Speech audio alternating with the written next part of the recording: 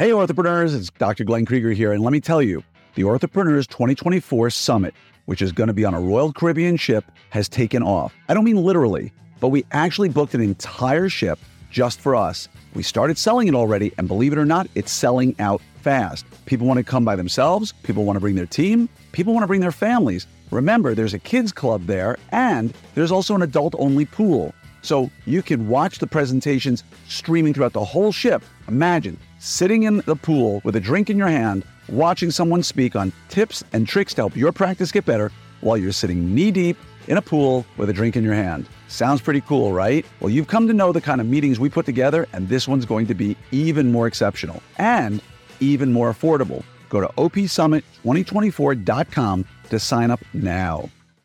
When there's a circle of expectation and the circle internally, capacity, is smaller than what you're going to get, you either have to increase capacity, decrease expectation, or you're going to have a whole world of hurt in front of you. This is the Orthopreneur Show with Glenn Krieger, talking about the things you never learned in school, like marketing, management, and leadership.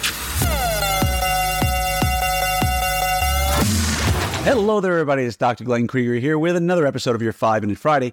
Today, I want to talk about the gap between expectation and outcome. Now, we all have expectations. We all have things that we set up and we plan that we want to have done in our practice. We say, hey, I expect you to do this, and then something happens, and either it meets that expectation or it doesn't.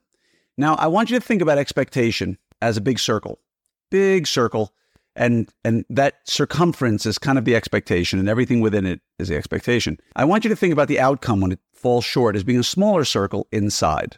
And I want you to think of it more as capacity, mental capacity, physical capacity, capacity to do the job. But whoever you're handing it to, you gave an expectation.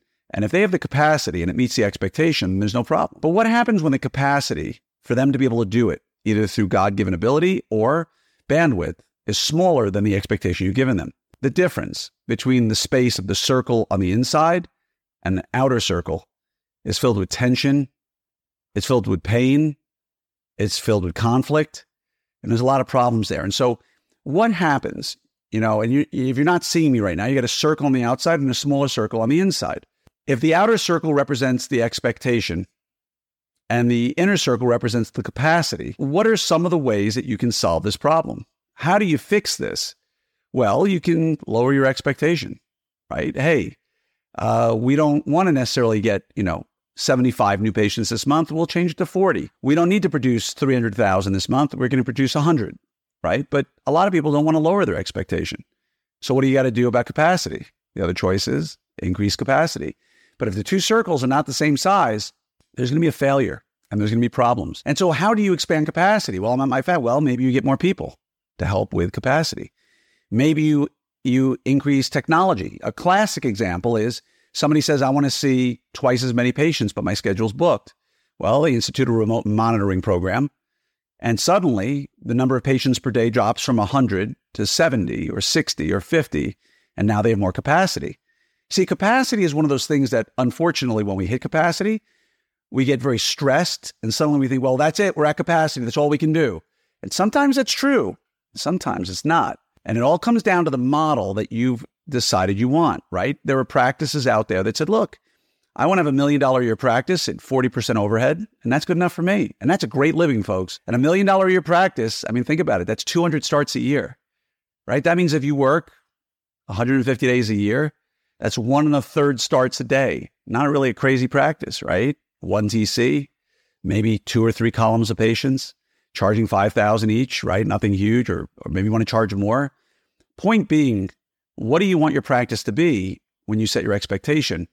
And then what do you got to do to hit capacity? Now, you may say, I want to do $5 million a year. We're doing $3 million a year, but I can't find more dental assistants to help me. Well, sounds like technology needs to be implemented. You need some sort of remote monitoring program to start remote monitoring. Maybe you want to start using other forms of technology to help speed things up. Maybe you want to start using customized brackets and pads so that you can, put a wire in and see people less frequently. Maybe you want to do more aligners to do less frequent appointments. I'm not saying that there's going to be any decrease in the quality of care. That's up to you. You can use any of the aforementioned technologies and not see a decrease in quality of care. They're just tools. Use them right or use them wrong. It's up to you. But my point here is, when there's a circle of expectation and the circle internally, capacity, is smaller, then what you're going to get, you either have to increase capacity, decrease expectation, or you're going to have a whole world of hurt in front of you. And so I hope this helps you. Again, these are the kind of things I talk about and we all talk about at the Orthopreneur Summit. Please go to opsummit2023.com. Room block is about 90% sold out. The meeting itself is about 85% sold out. Go to opsummit2023.com. Sign up now. I promise you, it will be the best meeting you attend all year, with the whole purpose here to help you live your best, most profitable, lowest stress life. How do I know? Because that's what I want for me, and that's how I designed the meeting. Much love to each and every one of you, and wishing you a wonderful, wonderful day.